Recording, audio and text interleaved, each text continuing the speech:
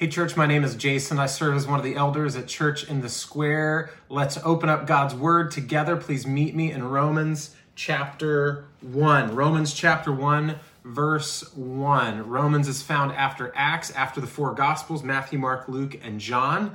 And then Acts, and then Romans begins the New Testament. A couple of things as always before we jump into the text. Members gathering will be taking place on May 10th at 7 p.m. We'll have a Zoom call, which will get you all the information, members, very soon so that we can pray together. We can talk about all that's going on in ways we can care for one another and really stay on mission together in the middle of COVID-19 as well. Also, if you're not yet a member and like to be a member, please join us for our membership class, which will be taking place on May 17th. Again, more information will be sent out for that Zoom call soon as well.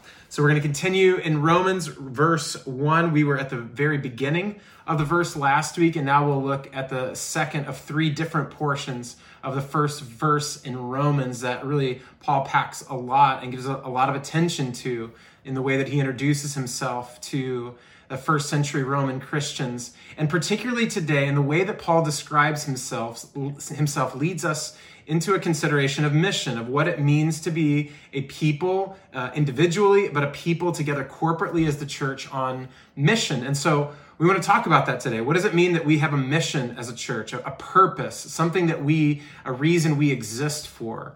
You know, the elders and I elected as we, just a couple of years ago, started the journey at Church in the Square to not come up with a specific mission statement per se, but really have allowed the scriptures like Matthew 28 and Acts chapter 1 and Mark 10 to really serve as our clarifying mission for us as a church. And so Matthew 28 says, ultimately, Jesus calls his disciples and those around those disciples in that initial community. It says, go therefore and make disciples, teaching them all that I have commanded, to obey all that I've commanded, baptizing them in the name of the Father, the Son, and the Holy Spirit. And then promises that I'll be with you. So that seems to give us some clarity. And then also when we look at Acts chapter 1, before Jesus' ascension, he essentially looks at them and he says that the Holy Spirit is going to come and lead you. He says, you're going to receive power when the Holy Spirit comes upon you, and you will be my witnesses, is what he says, in Jerusalem, Judea, and Samaria, and to the ends of the earth. And lastly, Jesus in Mark 10 gives real clarity to what the second greatest commandment is, much like the first being to love the Lord your God with all your heart, soul, mind, and strength. And he says to love your neighbor as yourself. And so in that, we have this idea of going and making disciples. We have this idea of witnessing the work of Jesus and the story that we have to tell of encountering Jesus. And we also have sort of a summary, if you will, of all of that in loving our neighbors as ourselves. And so in all of that, what we get real clarity about is what it means for us to exist as a church, what it is we exist for. And so it's good for us to think about that, because I think it's really important then to wrestle with what does all that mean? What ought that to look like? And really, what is this about the mission that can be challenging for you individually or for me individually? Because isn't it true that a lot of times, though we know those passages, we've heard them, they're familiar to many of us, why then don't we go? Why then don't we witness? Why then don't we love? Why is it that these vital impulses of the kingdom often fail us as a people? What's underneath that? Maybe many of us for a majority of our life have not participated in what we would describe as a mission or discipleship or evangelism or any way of extending beyond our own story of faith to others, perhaps believing that others are selected to do that, or that impulse just never came to us. And so we've never actually participated with God's Spirit in this. And so we wrestle with that. And I think really what's underneath that is some serious shame. See, in my experience, in meeting with you all and meeting with brothers and sisters and just being friends and doing this life with you, and even in my own story, I don't think there's any hindrance to mission like shame. See, shame is really what we tell ourselves about ourselves, is that we tell ourselves that we're not called. We tell ourselves that we're not worthy. We tell ourselves that someone else has better gifts or stronger ability to do something. Someone's more righteous, someone's more loving, someone's more hospitable, someone's more eloquent, someone is more holy and is able to do the things that God would call them to do better than I could. In fact, probably every little moment of sin causes us to doubt whether or not we could ever be useful in the kingdom. And I believe this was on Paul's mind when he's writing Romans, this sort of preoccupation with self that comes from sin, this shamefulness, this introspection of looking at myself, of thinking that I'm not good enough, of thinking that I'm unworthy, of thinking that I've fallen short and stopping there, and therefore not living out what God has called us to do. I think that's on Paul's mind as he's writing this letter to Roman Christians, likely in a number of different house churches spread throughout this first century city. And so last week we considered the power of the Greco-Roman culture and this idea of love of honor or philotimia, that was really built within the fabric of the community, of the city, of the culture at large that pervaded well outside of the city limits of Rome. And in direct contrast to this idea, Paul introduces himself as a slave. So instead of sort of cajoling to that kind of idea of honor, he actually brings great confrontation to it and calls himself a slave. And if we're not careful, when we read that Paul describes himself as a slave of Christ Jesus, we may think that ultimately he's sort of conceding that everyone is better than him, that he ultimately has sort of a low self-esteem, and perhaps that he feels shame. And let's be honest, if we really think about it, there are few Christians recorded in all of history who likely should have felt more shame than the Apostle Paul. He murdered people he now calls his brothers and sisters. And so if anyone would ever be haunted by unworthiness, haunted by unloveliness, haunted by a lack of credibility or a lack of an ability to go and witness and be on mission, it would be Paul. Paul would be the one that just says, somebody else better go. I used to kill these people. I can't now save people to become more like them, can I? And yet, it's that guy who addresses the Roman Christians in a way that seems like shame has been completely stripped from him. Look with me at Romans chapter 1, verse 1. Paul, a servant of Christ Jesus, called to be an apostle. Called to be an apostle. See, not only does he seem to be without shame, he identifies with such a unique and significant class of New Testament ministers. He calls himself an apostle. He numbers himself along with this great host of witnesses who have been called and selected by Jesus himself, commissioned by Jesus himself to go and witness, define the gospel, and to do works of gospel ministry. And so obviously the question for us is, someone like Paul calls himself this, is how in the world could this have happened? How could one who persecuted the church now become a preacher in the church? How could one who rejected Jesus now bow the knee to him as king? How could such a transformation take place? I hope that just even hearing that begins to sort of just teem in your heart with hope and with joy and with goodness of the power of the grace of God. But that's the question. How could someone like this, the Apostle Paul who killed Christians, who is vehemently opposed to the church, now be writing, addressing himself not only as a slave of Christ Jesus, but an apostle of Christ Jesus, a called apostle of Christ Jesus? What could this mean for us? What could this mean for us as a church? What could this mean for you? What could this mean for us as a people? What could it mean for our city if we could be witnesses, if we could go and tell, if we could demonstrate this kind of love to the people around us? That's my prayer. That's my hope, that we would learn more of the grace of God in that today. So let's go to God in prayer and ask for his help in understanding this.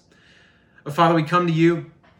We need your help. We ask that you would sharpen our minds to know the gospel, to be clear about who you are and what you're like. But we also ask that you'd soften our hearts. Give us compassion, give us empathy, give us joy. Help us, Father, to do really what the Apostle Paul has done just in his introduction of himself, to humble ourselves in the sight of the Lord. We are slaves of Christ Jesus. And yet, Father, embrace the dignifying role and responsibility that you have called us into by your grace, to be ministers of reconciliation in this world as your kingdom comes and as your will is done. And so help me, Father, help me to be clear, help me to be responsible with your word, because we need your word today. We don't need some thoughts of a preacher through a Zoom meeting or on some video. God, what we need is the God of the Bible, of Abraham and Isaac and Jacob, the God of the Apostle Paul, the God who became flesh in the Son, Jesus Christ. We need you, Lord, to speak to us, because you have the words of eternal life. You have the words that lift us. You have the words that part the Red Sea. You have the words that create all things. You have the words and the power that brings the dead to life. And so, Father, we ask that you'd speak to us now, that we might be transformed by the renewing of our minds. We might live as holy sacrifices unto you. Oh God, would you do that? Father, help me. Take the words that I've done my best to prepare and listen to your voice, to write and rewrite, to read and reread and to think. But God, I lay all of this before you and ask that you would speak to your people. You would minister by your Spirit, that you would bring about this great power of reconciliation, that even now, Father, as some who hear these words, they would move from death to life, from darkness to light, that for the very first time they would confess their sin and confess the lordship of Jesus, who wipes away all of their sin and shame. So God, would you do that and countless other things, Father, for your glory and our good, we ask in the mighty name of Jesus. Everybody agreed and said, amen. Shame is not a new thing. Shame has always been the reward of sin.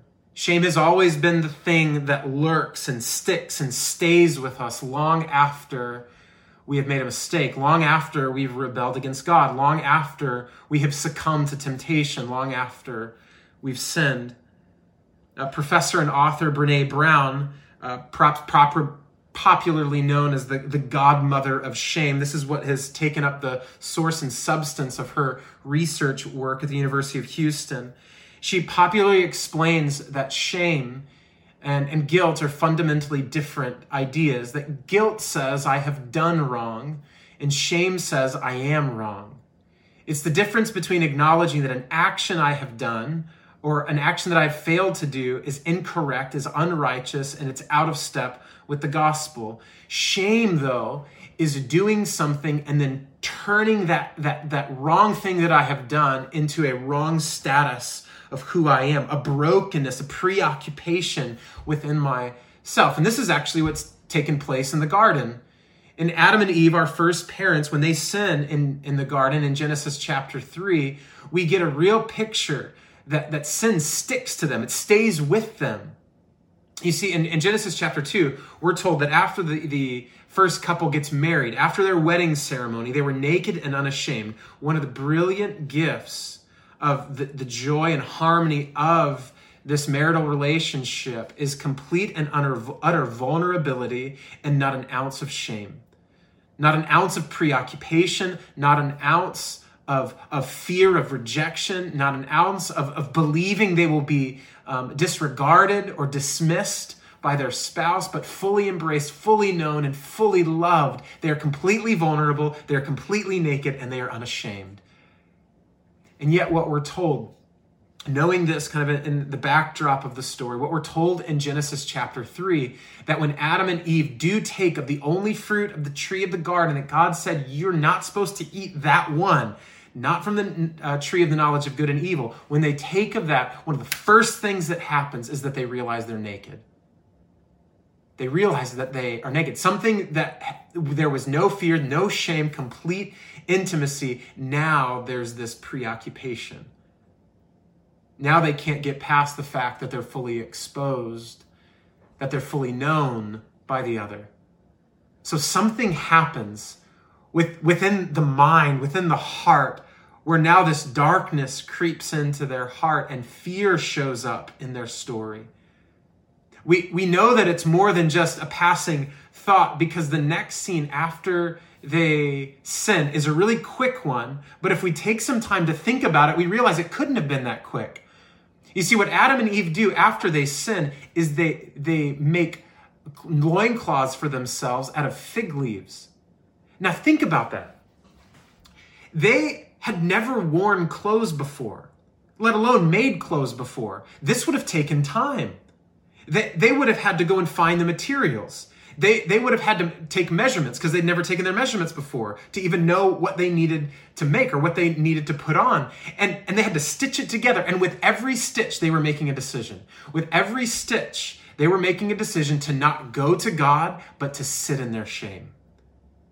They were making a decision to not live in the light, but to stay in the dark and even construct, build, weave together little bits of darkness to cover themselves. This is a significant departure from what their existence had been. Think about it, church. Adam and Eve walked with the Lord. Adam and Eve had conversations with God. They asked him questions and he answered them.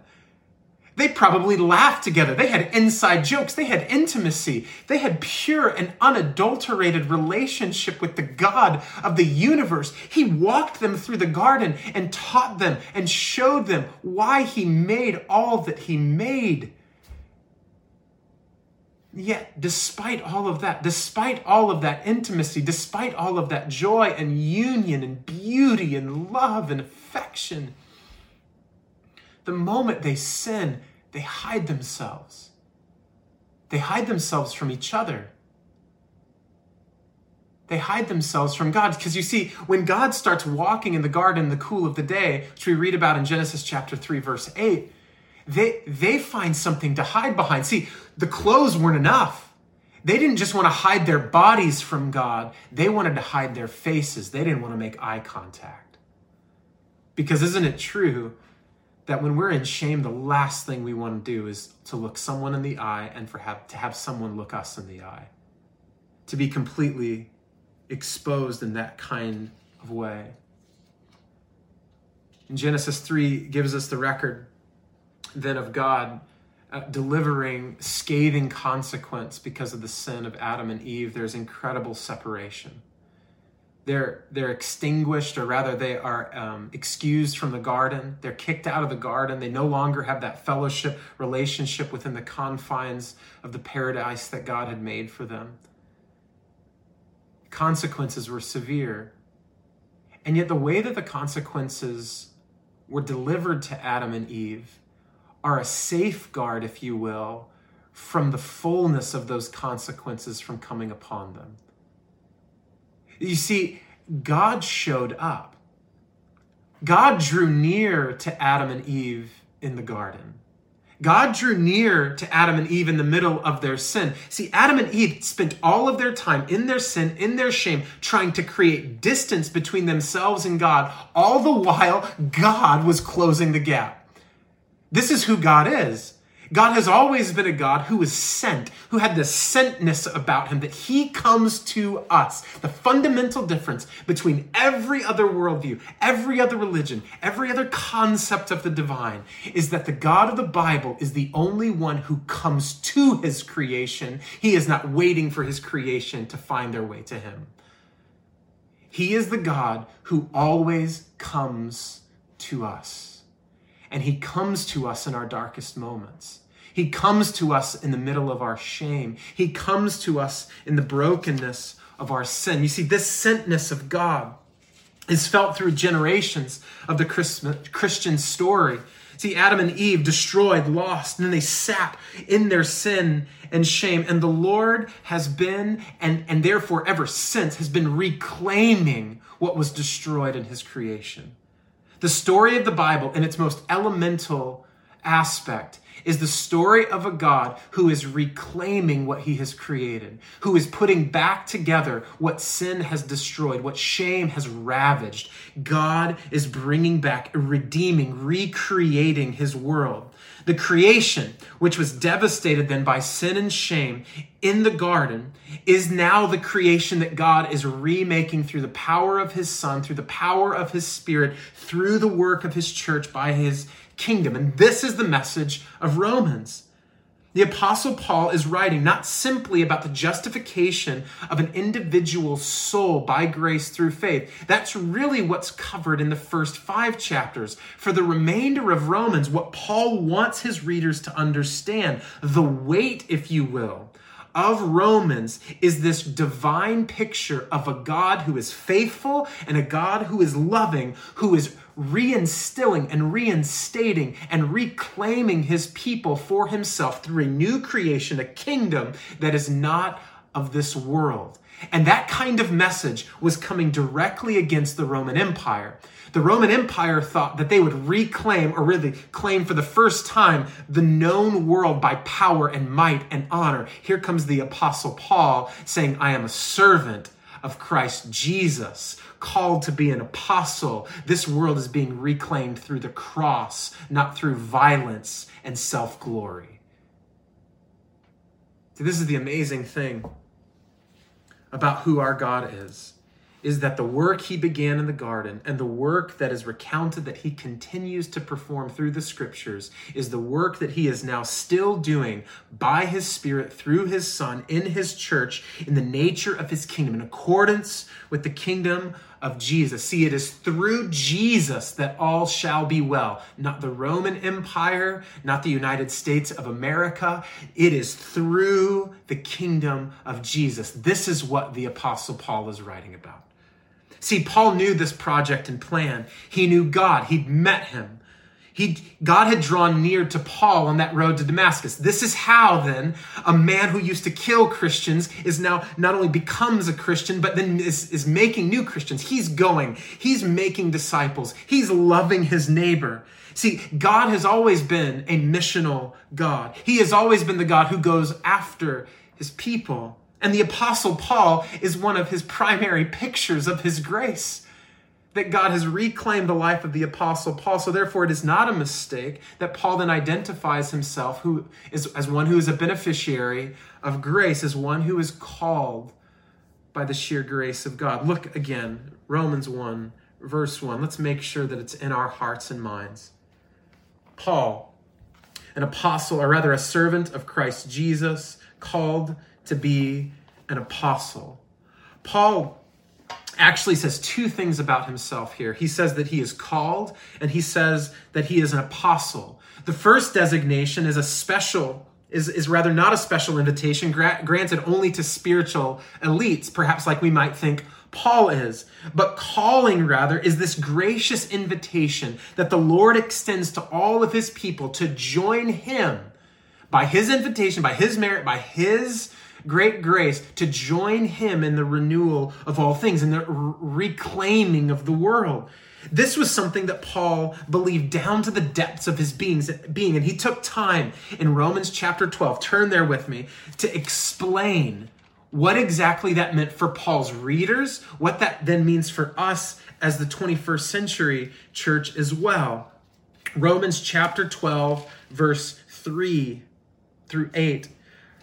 For by the grace given to me, I say to everyone among you, not to think of himself more highly than he ought to think, but to think with sober judgment, each according to the measure of faith that God has assigned. Continually, Paul is coming after this Roman love of honor, that it's not about your own honor, but about sober judgment, right? And in verse 4, for as in one body we have many members, and the members do not all have the same function, so we, though many, are one body in Christ, and individually members one of another. Having gifts that differ according to the grace given to us, let us use them. If prophecy, in proportion to our faith. If service, in our serving. The one who teaches, in his teaching. The one who exhorts, in his exhortation. The one who contributes, in generosity. The one who leads, with zeal. The one who does acts of mercy with cheerfulness. See, by God's grace, we are all called. I hope you picked up on that. The distinction in different ways that God calls his people to do the work together, many members as one body, as Paul will also write in 1 Corinthians chapter 12, all of us in this together with different roles. See, even right now, you may sit there and say, I don't even know what it is I'm supposed to do. It's passages like this, Romans chapter 12, 1 Corinthians chapter 12, that help us to understand that we have not been left out of God's design and the way that he is implementing the renewal of all things and of bringing his kingdom to invade right here and right now in this world. He's given you gifts, he's given me gifts, and we're supposed to use those for his glory. It's a good thing to be curious about it. It's a good thing to ask and to even step out in faith in different ways. And I've seen many of you, especially during the COVID-19 situation, many of you using the ways in which God has gifted and called you to be used by him to make much of Jesus in the way that you love neighbor, witness Jesus in the different spaces that you call home and work, and in the way, just even having your being in our neighborhood and city. Some of you in your Spanish-speaking ability have used that gift, that calling, to extend care and love to our neighbors. Some of you have given financially in order that we might continue to be witnesses together. Some of you have used your technological gifts to help students get laptops set up. Others of you have been praying regularly for your brothers and sisters, gathering together as a church or praying individually. And those prayers and that technological ability and that Spanish-speaking ability and that generous giving, all of that is the calling that God has bestowed upon your life to do the work of the kingdom right here and right now. See, we're all called. We are all called by God's grace, but we're not all apostles. See, Paul has this unique calling, along with others in the early church, that Paul is specifically claiming here as his apostolic ministry. The word in the original language is the word apostolos. And apostolos means it's someone who is sent or a messenger. Paul's task then was that he was divinely selected by Jesus, but also he was divinely selected to be sent as a messenger with a particular task and a particular purpose. Now, Paul and all of the apostles, namely the 12 disciples, each of the synoptic writers attribute the word apostle to the 12 disciples too. So Paul identifies himself with those men, but they even collectively are identified with a longer lineage, a much more robust heritage of men and women who have been called to be messengers. See, in the Old Testament, there was a tradition that was described as a shaliach, a person who was a messenger who was given a word to deliver to a particular person. They were commissioned by a person to represent them in word, but also in action. And the Mishnah, which is a Jewish oral tradition, makes it so clear that the person who was going for, so the person who is the messenger, was seen not just as one who was delivering the message, but was seen as if that person was showing up in the flesh. And so the representative nature of a shaliach was not just this person is here for them. Treat this moment like that person is here, like the sender has been sent right here. And so that messenger represented so much more than a word to deliver, but represented in power, in incarnation, in the flesh, in that moment, the person who sent them. In fact, this was so legally binding that a shaliach could divorce or marry someone for someone else. I mean, think about that. You think it's passive aggressive when someone texts you like a breakup text or something like that. Like, can you even imagine? Which, by the way, don't text each other that. Fellas, if you're texting a girl in that kind of way, like, repent, the kingdom of God is at hand. You should not be texting breakups like that. Right now, you should at least be doing Zoom, I guess, or get 6 feet apart, whatever. I digress. But a shaliach could divorce or marry someone in the flesh. And can you imagine that? Someone going, yo, promise, I'm representing someone else. It's going to legit be a marriage for them, but here I am. I think that gives us a picture of how powerful this idea was. That a messenger was not just giving a word, but a messenger was representing a person. And it's that tradition, not only from the Mishnah, but also the Old Testament. Because you see, Moses was considered a shaliach. Isaiah also, and Jeremiah was, Abraham, all given this distinction of a messenger. And this tradition carries on all the way to the New Testament, because in the Septuagint, or the Greek translation of the Old Testament, the word that was used for shaliach was the word apostolos. And so the word for apostle is substituted for that same idea from the old on into the new. And so the consistency here is that these apostles who were commissioned directly by Jesus, given a word by Jesus, given a purpose by Jesus, empowered by Jesus, were showing up not just to deliver the word of Jesus, but to represent him.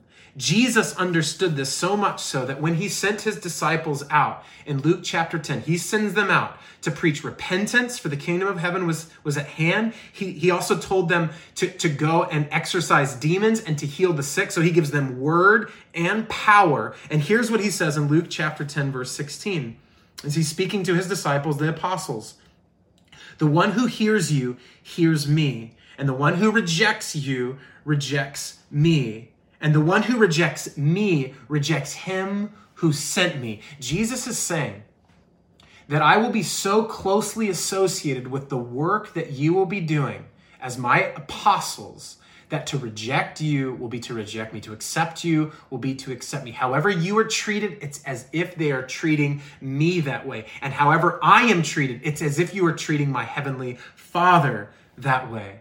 And so through Acts, particularly chapter 9, we see the calling upon Paul's life, directly called, directly commissioned, equipped, and empowered by Jesus, the resurrected Lord that he meets on the Damascus Road, to be an apostle. And then Paul articulates that in 1 Corinthians chapter 15, that's indeed how he sees himself, as an apostle, a messenger, a representative of Jesus Christ to define the gospel, appointed by the resurrected Christ himself. And because of the precision of that kind of election and calling, we do not believe that any more apostles exist in that particular way today. No one else defines the gospel. No one else represents Jesus with that kind of close proximity in the way that the disciples did, in the way that the apostle Paul did. And yet, even in the first century, Paul was having to defend his apostolic call. In fact, much of Galatians chapter 1 is given over to his apostolic defense. And so he writes in chapter 1 of Galatians that he did not receive it, that is his apostolic call, his gospel ministry, from any man, nor was he taught it, but he says, I received it through a revelation of Jesus Christ. For you have heard of my former life in Judaism, how I persecuted the church of God violently and tried to destroy it. And then he continues on from 12 to verse 16 that he was preached to deliver in power to, he was called rather to preach to the Gentiles. He said that Jesus called me by his grace and was pleased to reveal his son to me in order that I might preach him among the Gentiles. And I did not immediately consult with anyone. See, Paul's self-understanding and the call that he has received from Jesus means that he is careful to associate with others so that the message does not get spoiled by any human influence. He says that there is a purity to the message, there is a purity to my call, and the precision of Paul's call is defined on the Damascus Road, clarified in 1 Corinthians 15, and then defended in Galatians chapter 1. Paul believes that he is called by God, by his grace, for this apostolic ministry to define the gospel, to herald the good news in word and in power. That's what it means to be an apostle. That's what it means to be apostolos. That's what it means to be one in word and power. And therefore, what Paul is doing in Rome is really fulfilling his apostolic ministry. He's fulfilling the ministry that God has placed upon his life directly through Jesus Christ. And what we are to understand about this apostolic call is that it's the foundation of the local church. It's the foundation of the universal church for all of time. Ephesians chapter 2, verse 20 tells us that the apostolic teachings that we find in the New Testament are indeed the foundation of the church as they herald the identity, the goodness, nature of Jesus Christ. And so this is where we ground ourselves. This is where we find our mission. So to reject the words of the Apostle Paul is to reject Jesus. To receive the words of the Apostle Paul is to receive Jesus. He says, I am Paul. I have been called by Jesus to be an apostle. So through the power of the Holy Spirit, convicted by his calling upon his life, Paul goes to Rome. Rather, he writes to Rome about the nature of his apostolic ministry so that they too would know the gospel. That's what begins to take place in Rome. He wants them to understand, Paul does, that they are all called in this way, in different measures, in different ways, all called, and his apostolic appointment is meant to direct and give them clarity around this.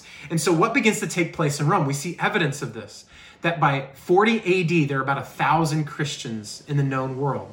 Now think about that. Less than 10 years after the death of Jesus, there are 1,000 Christians.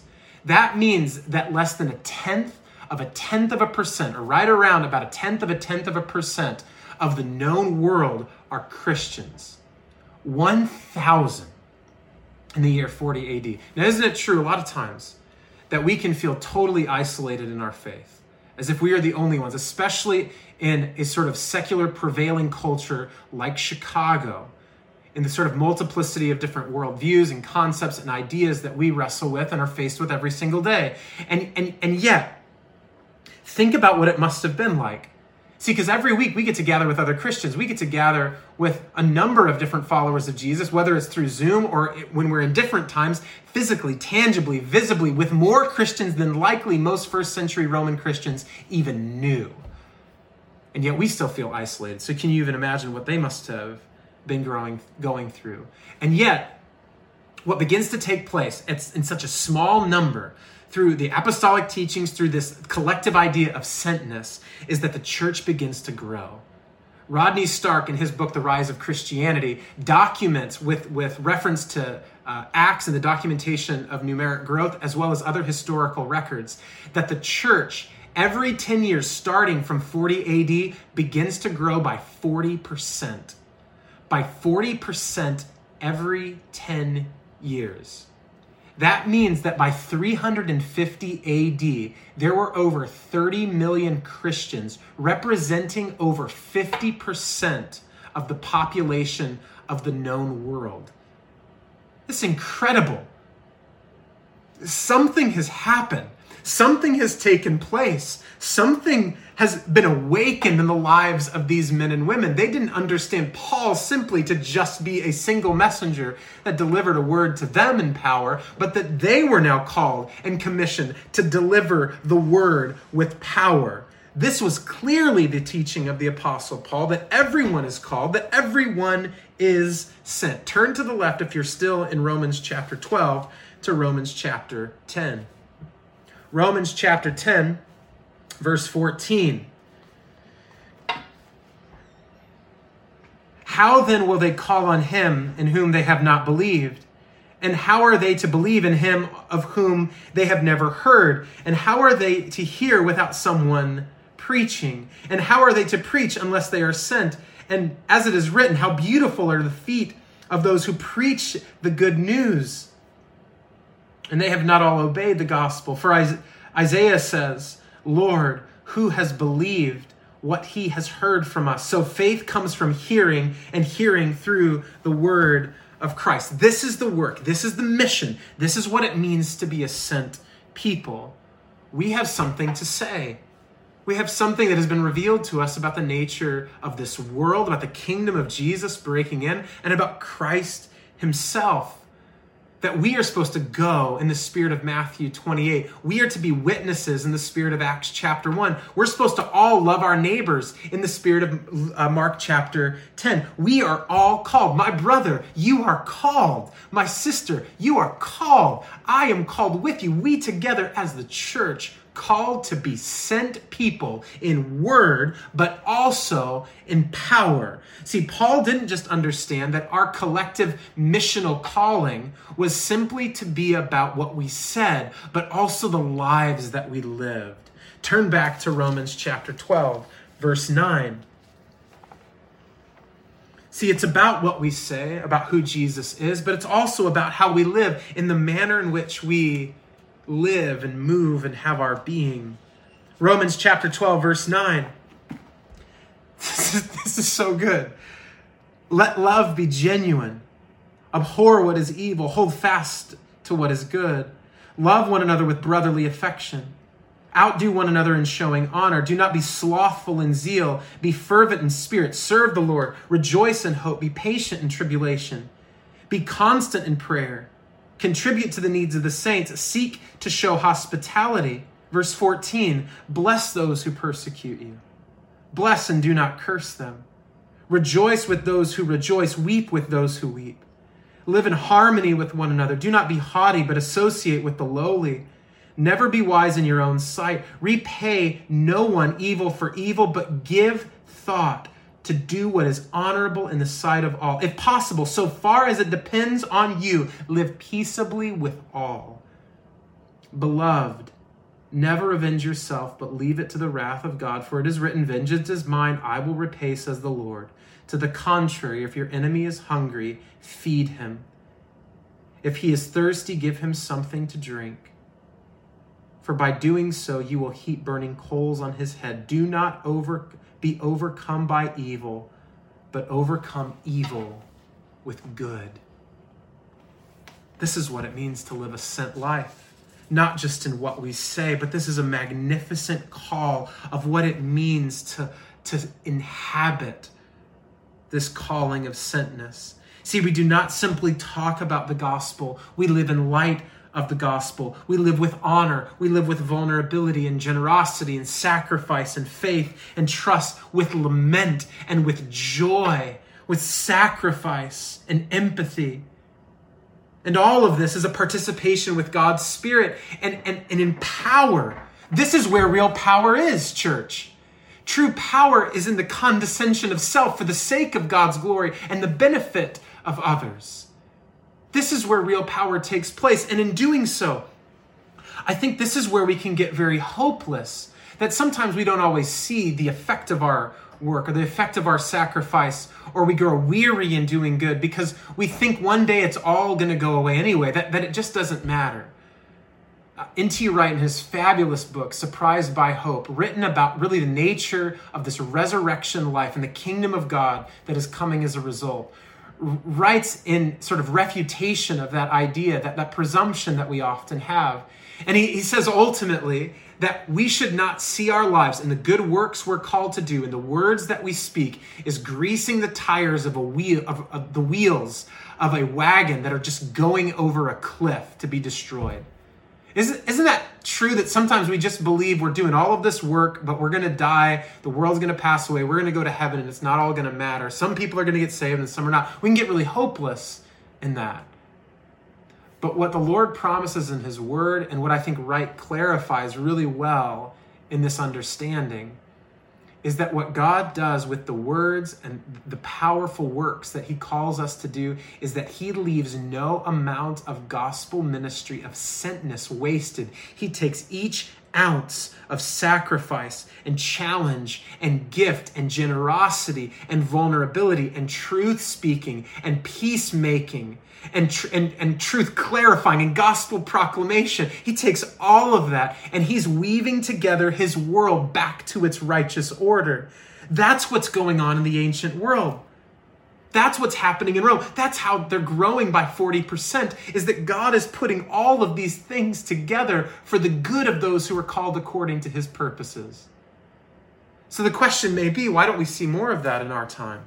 Why don't we see more of that in each of our lives, in your life and in mine? See, when it comes to mission, don't we often think that the reason it doesn't work is because of me? Someone else could say it better. Someone else could live with more distinction. Someone else would be a more worthy representative. I'm not righteous. I'm not as helpful. I'm not as useful. In other words, what keeps us from continually living as sent people is shame, is this preoccupation with self, believing that we are not worthy of the mission that the Lord has called us to. And may I suggest that in order to live sent lives, we must first allow Jesus to rid us of our shame. Because that's the work of this mission, in word and in power, is that through divine love, we see sin and shame and darkness of this world washed away by the kingdom of Jesus Christ. We won't live sent until we live unashamed. We will not live sent until we live unashamed. So let's go back to the garden. God goes to Adam and Eve, and they have just realized their sin and their nakedness. They are in their first bout with shame. They've never felt this before. And many of us may know that Genesis is really just this place where God delivers consequence. But that is neither the first thing that he does nor the last thing that he does. The first thing that God does when he draws near to Adam and Eve in their sin, in their shame, is that he says, where are you? Where are you? He doesn't call them names. He doesn't belittle them. He doesn't rub their sin and their shame and their darkness and their mistake in their face. Perhaps that's our vision of God. He doesn't do that. What he does instead is he says, where are you? I want to talk to you. You see, proximity for God was not enough. He wanted fellowship. Are you with me? Proximity was not enough for him. He didn't just want to be in their presence. He wanted to be unified. Where are you? Come out of hiding. What are you doing? Why are you in the dark? He calls them out because he loves them. He calls them out because he knows that the light will heal them. He calls them out because he knows he alone can rid them of their shame. No amount of loincloths made of fig leaves or whatever they're hiding behind can cover them. Only he can. And therefore, when they finally step out, he delivers their consequence, but then he clothes them in animal skin. He makes a sacrifice for them. See, this is who our God is, and this is what our God does. Is he always says, where are you? And he always clothes us.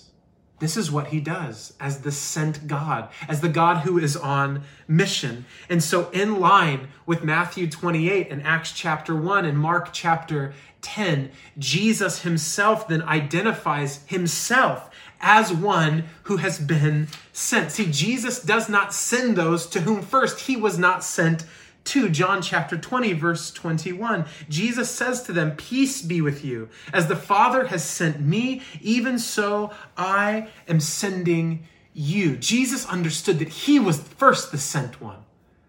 Jesus was the one who drew near to us, not just with a word or not just with an act to perform, but as God in the flesh. You see, he is the true and better Shaliach of the Old Testament. He is the true and better apostle. That's what Hebrews chapter 3 makes really clear. Consider Jesus the apostle and high priest of our confession, who was faithful to him who appointed him, just as Moses also was faithful in all God's house. You see, Jesus is the one who is truly faithful, as God's representative, as the one who was first sent to us to say, where are you? I want to clothe you. But when Jesus comes, he goes to a cross as the sent one. Not to clothe us in animal skin, but to clothe us in his righteousness. That's why Paul could write and will write in Romans chapter 3, verse 21, but now a righteousness from God has come, Jesus Christ. See, as Adam and Eve sat in their sin and shame, we often do. And I think this is often what keeps us from being a people who truly live sent lives. We fail to see that Jesus has come in weakness and service and humility and unto death. And so we continue to sit in this shame, and we do not go and tell, and we do not go and witness, and we do not love our neighbors, and we do not do all of the things that Paul has summarized so well in Romans chapter 12, because we don't trust that God has really covered us. You see, one more from Dr. Bernay. Shame needs 3 things to grow exponentially in our lives, she writes: secrecy, silence, and judgment. Secrecy, silence, and judgment. And in Christ, he brings what is in the dark out into the light, and he heals it. There is no secrecy in Christ. In Christ, he speaks in the middle of our silent and sin. He speaks a better word of hope and of forgiveness. And in Christ, he not only speaks hope, but in Christ, we are judged, but we are also justified by the one who takes our place and dies in our place and for our sin. See, we may not believe that we are worthy to go for God, but God has already counted you worthy for his son to go for you. See, we may not believe that we are equipped to be sent into the world, but he's already sent us a helper into the world to inhabit us, that we might have all that we need in God's Spirit. You may not believe that you are called, but literally everything about God tells us that you are. You are called, you are empowered, and you are worthy because of the work of Jesus Christ. You may not have all of the answers, but can I suggest to you, the Apostle Paul did not wait to become perfect. He was waiting to be called. The 12 disciples were not waiting to be perfect. They were waiting to be called. The Roman Christians were not waiting to be perfect. They were waiting to be called. And each one of them called by God to a unique responsibility within God's kingdom project to renew all things. See, I wonder, what if this mission, what if this sentness, what if this is what it means for us to live in light of the gospel? What if mission and living as sent people is much less about telling evil people that they have done evil things and they are going to go to hell when they die, which we often presume that's what evangelism is, that's what being sent is. But what if it's so much better than that? What if that to be on mission and to be sent people is about helping people who are riddled with shame find their clothes? What if living as sent people is about going into all of the world? What if it's about witnessing to the one who can cover you and clothe you and bring you into the light and heal you? What if to be sent people is to be people who do this wonderful work of God's kingdom of drawing near to those who are in shame? To be sure, we have to deal with the brokenness. We have to speak about the evil. We have to speak about whatever has caused the nakedness. You can't help someone put their clothes on if they are acting as though they are covered. But Paul is not writing to condemn. Jesus did not come to condemn, but rather Jesus came to redeem.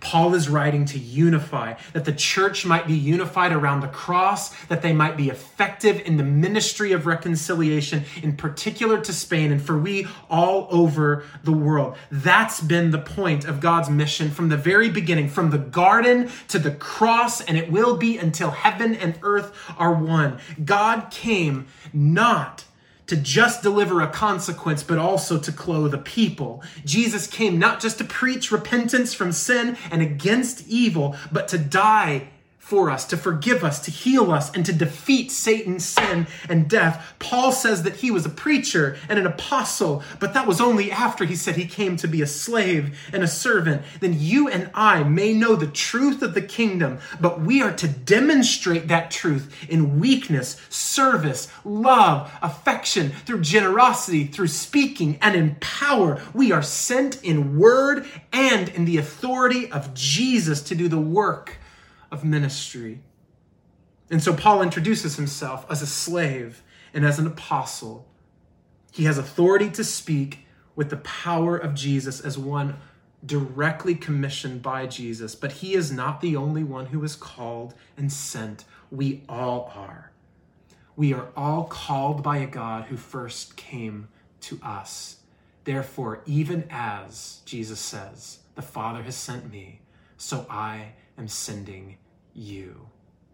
Heavenly Father, help us in this, to live as sent people so that the world would know that there is no other name under heaven by which all men must be saved, the name of Jesus, Jesus, Jesus. We love you in Jesus' name. Amen.